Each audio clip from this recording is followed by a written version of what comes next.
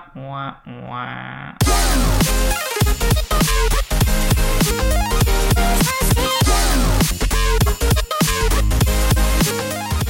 Hello everyone and welcome to a special presentation of Anime Club After Dark. I'm your host Alex, but you can call me Senpai, and join me tonight I have our Chivalry of Shota Shotaro. You can address me as HBIC. Okay.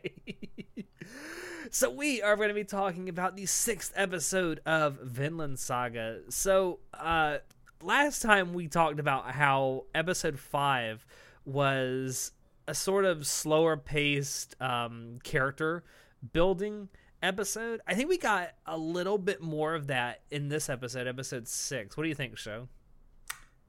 Well, it's definitely it's like, I don't know about the pacing. I don't know if it's fast or slow. I don't know. It's hard to say. I don't know, Alex. Well, we definitely got some more character development because we get to see Thorfinn sort of grow up, so to speak. We get to see him become older, obviously. His hair is starting to grow out, and he is becoming more of a man.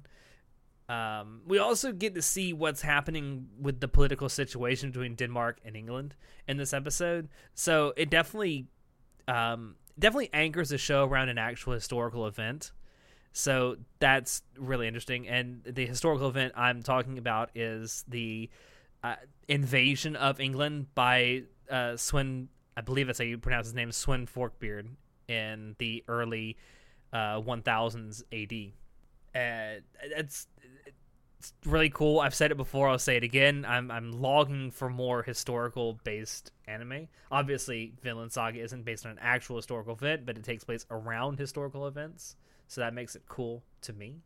But yeah, having that the political situation sort of explained really grounds it in, for me personally, it grounds it in a sort of realism where it's like, okay, I can actually fathom this going on right now. Yeah, I really like the setting. I don't like how they told me the setting, because in the last episode, we were really happy with how the show didn't beat us over the head with information. And I was not happy with how they explained the political situation by literally straight up telling us. Yeah, with basically just monologue. Yeah, you could have done better. It was like... I think what they were trying to do was like set up an epic introduction, but it didn't come off as an epic introduction. I was just like, this is very bland and preachy, and I don't really care, honestly. Yeah, after it's done, you're like, okay, moving on. It's like, okay, I can put my pen and paper and my notepad down. Now we can get to the actual anime. So something else that we got to see in this episode was Thorfinn, for whatever reason, is still trailing around with Askeladd and his group. You actually get to see Thorfinn make his first kill in this episode, and it was quite a sight to behold. So Thorfinn with Askeladd and his troop, they're going to like pillage and ransack some more shit in England. And watching him kill this person was just amazing to watch, because you see so much like rage and shit in his eyes, and I'm like, okay. Okay. He's just like crying and screaming as he like repeatedly stabs the corpse, and I'm like, girl, you have a lot of emotions right now. Yeah. And they're all melding into one. Yeah, and then he just lurches his head back and just screams like, ah! I'm like, okay. A little shonen, but I'll take it. That's what you call the birth of a mass murderer right there. On that night, Jack the Ripper was born. I mean, we are in England. That is true. That is true. Also, we mentioned it last time, but I gotta bring this back up again. The OST, having these really melancholic piano or just single instrument melodies playing over the action that's going on. We got this with like a really somber feminine voice singing over this, and I'm like, wow, what a contrast. Yeah, it really set the mood for the sadness in Thorfinn's life. Yeah. And then, of course, following this, we get like this little montage scene of Thorfinn participating in just a slew of different battles. And as he's going through it, he's kind of getting older and older and older. His hairstyle is changing. His voice ends up dropping. He is essentially becoming a badass. You get to see him stab a guy in the neck. He backstabs some guy in the back of his neck. He throws a dagger into the neck of some guy who's attacking Askeladd. He aims for the neck a lot. Girl, he's a fucking ninja. I love it. Basically. Then you see him facing off against two guys. He gets pinned down, and then instead of actually reaching for his own weapon, he takes the dagger out of the guy's scabbard and stabs him with his own weapon through the face. Which I really like as the reason why he dual wields daggers, because they organically explained it. Do more of this kind of thing instead of the narration at the beginning of the episode, please. Yeah, I agree. It works way better than just monologuing narration. I completely agree. But yeah, watching him become a badass was really, really cool. And we see him just hang around with Askeladd and his group, and he's not making any moves against him, at least not outwardly. Currently, remember, and children, Askeladd just seems consent is important. Because he needs Askeladd's consent before he can kill him. Yeah, well, Askeladd seems to have no problem with this person who has outwardly stated that he wants to kill him being around. And I'm like, okay, sure, I don't see any way this could go wrong for you in the future. That's because Askeladd is crazy, but also smart. And when you combine those two together, you get... crazy smart. Sure.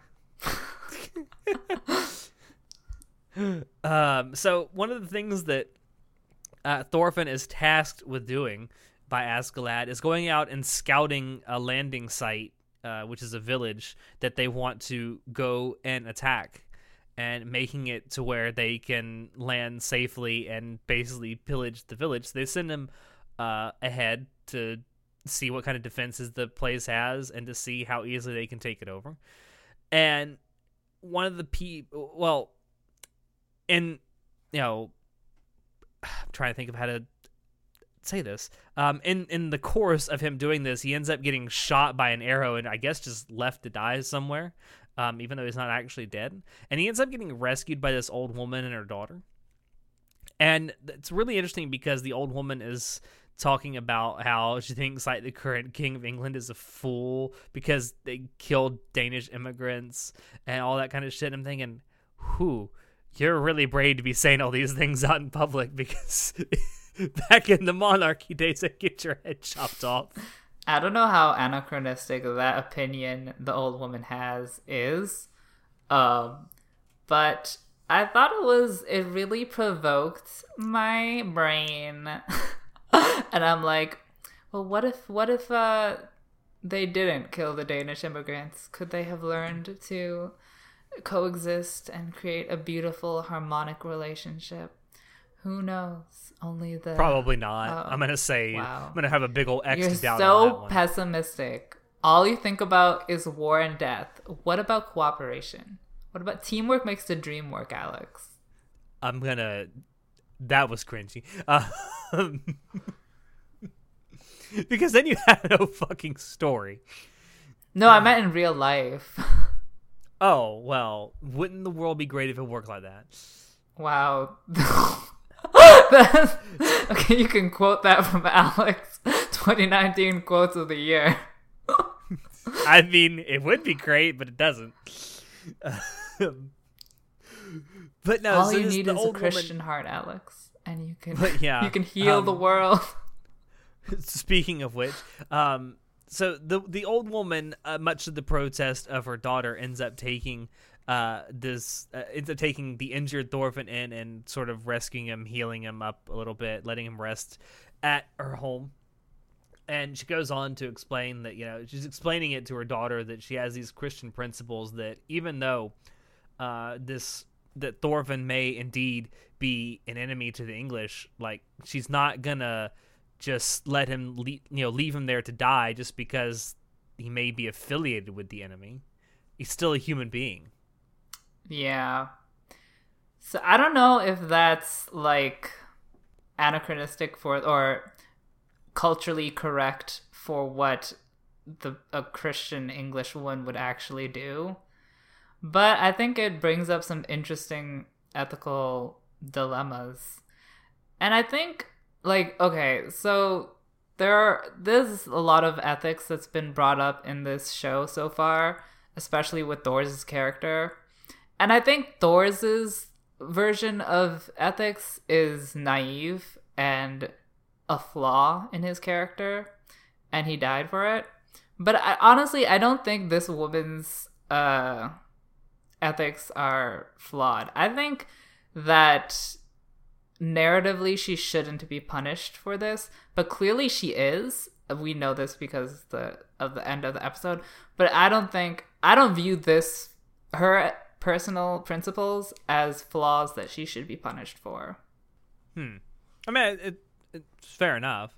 I mean, I agree. I don't know exactly if this is an anachronistic view of looking at Christianity through a modern lens at the past. I don't exactly know. I know that Christianity back then was considered somewhat differently than it is today, but I still think I agree with you. Like, her motives are in the right place, for sure.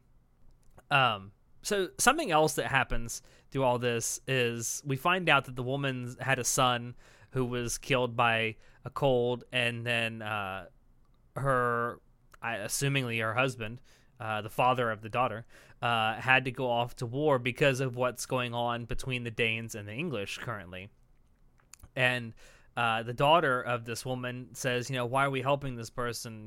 Dad had to go off to war because of him. And she mentions a line that says, women and children are not obliged to get involved in a quarrel amongst men.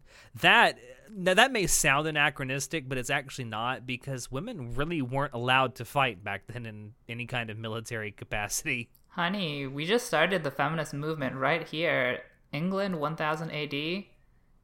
Honey, go get your pickets and your torches and go burn down the patriarchy. No, but I found that line it tickled me.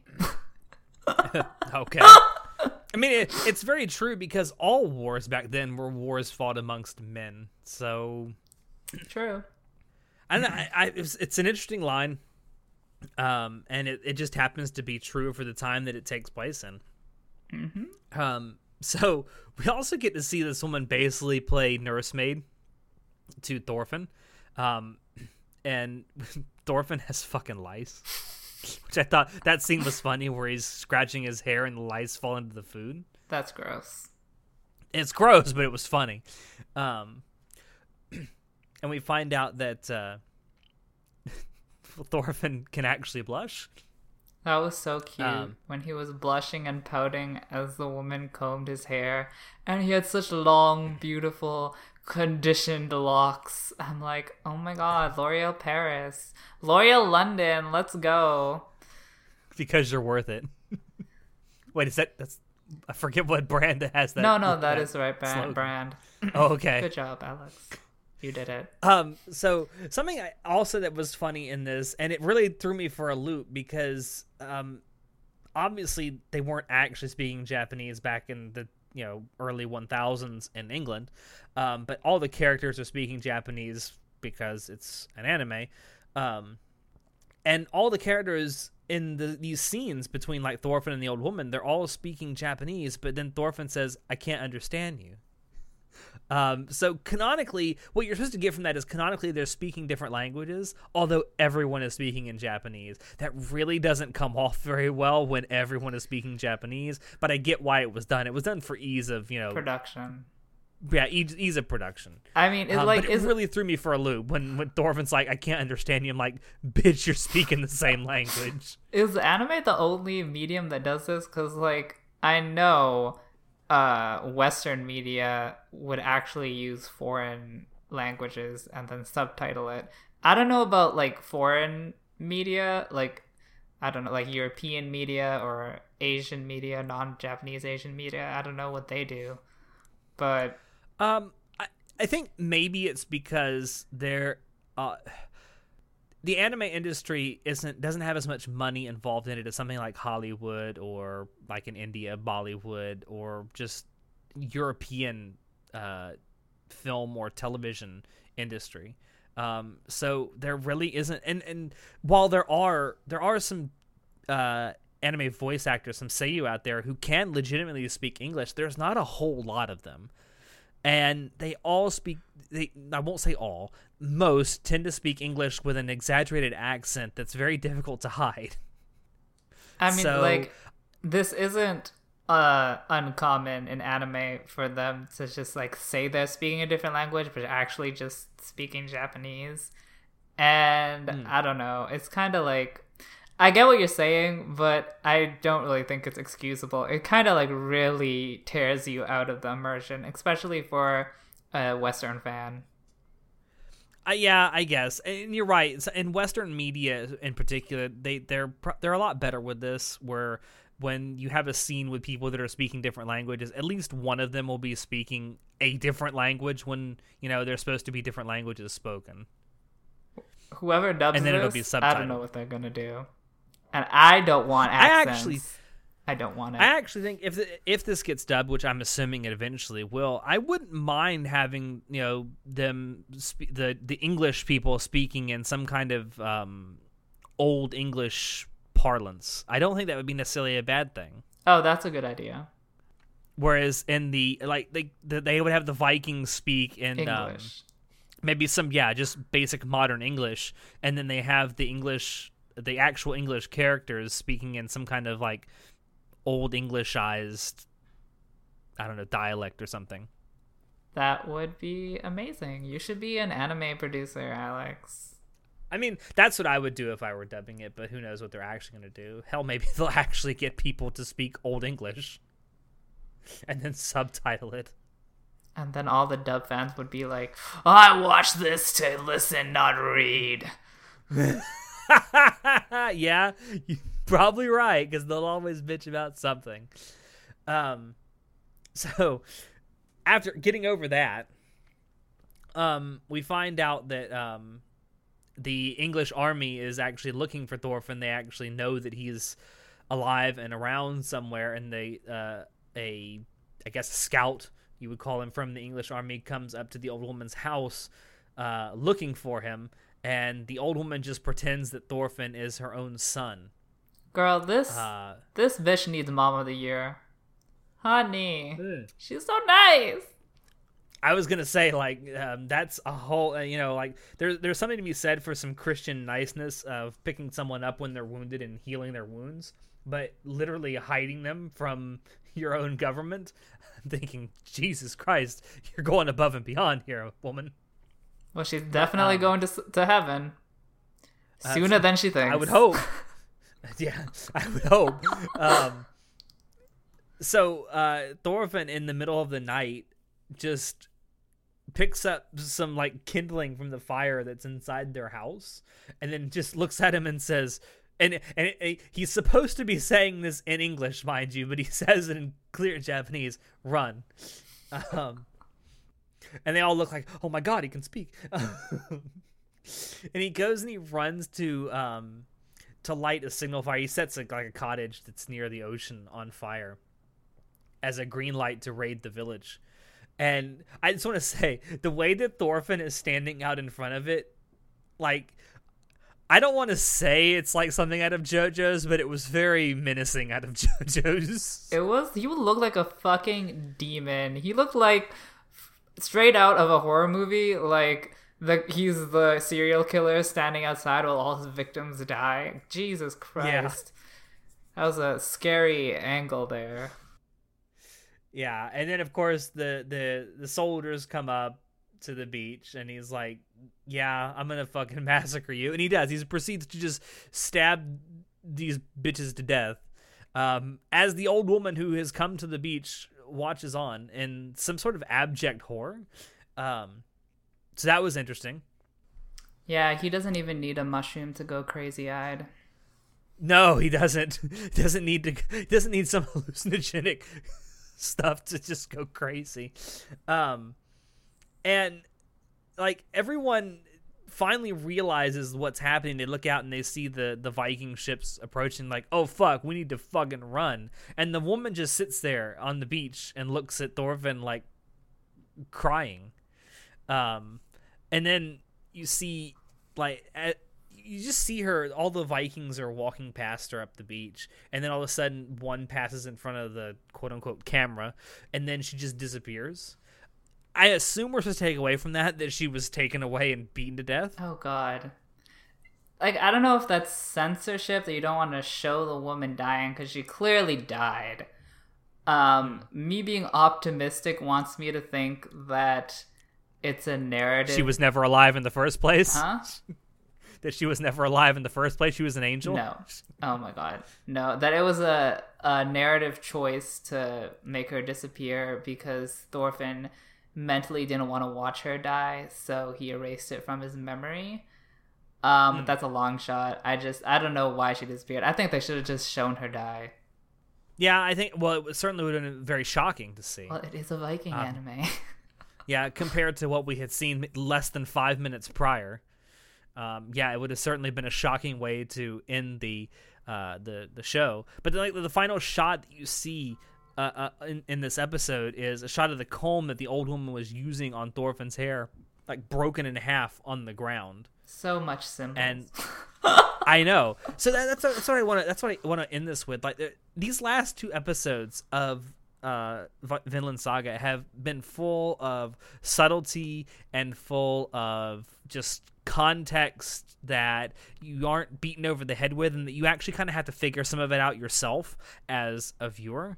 It's something we don't see a whole lot in anime. We don't see nearly enough, I would say, in anime. A lot of subtle storytelling like this. I would honestly say, though, and correct me if you think I may be going a little too far here, that number one, we need more writing like this in anime, but number two, like these last 2 episodes are some of the best episodes of anime I've seen all year. I really enjoyed these last 2 episodes, and I think that this episode in particular is definitely a contender for episode of the year, just because how much like emotion and character building and interesting storytelling it packs into one episode. I think it stands out on its own as like a really amazing snippet of the show, and I really enjoyed it. Yeah, I did too. I'm really hoping that and there's so many subtle story threads that have been woven throughout these last 2 episodes that I'm really interested to see where they go with some of this stuff, because you can pull on one and 3 more will unravel at this point. So this kind of subtle storytelling, I think, is something we need to see more of in anime. Yep.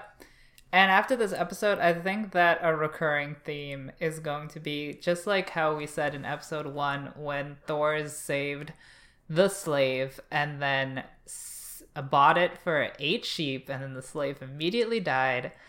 I think the lesson we're learning is that no good deed goes unpunished, and you just have to be a bad, murderous ruffian to survive the Viking days, and I guess that's what Thorfinn is growing up to be. So I guess we're gonna see how fucked up he gets in the coming episodes. I cannot wait to see what happens. So thank you all there for dropping in to listen to us. We hope you enjoyed it, because we always enjoy bringing this stuff to you.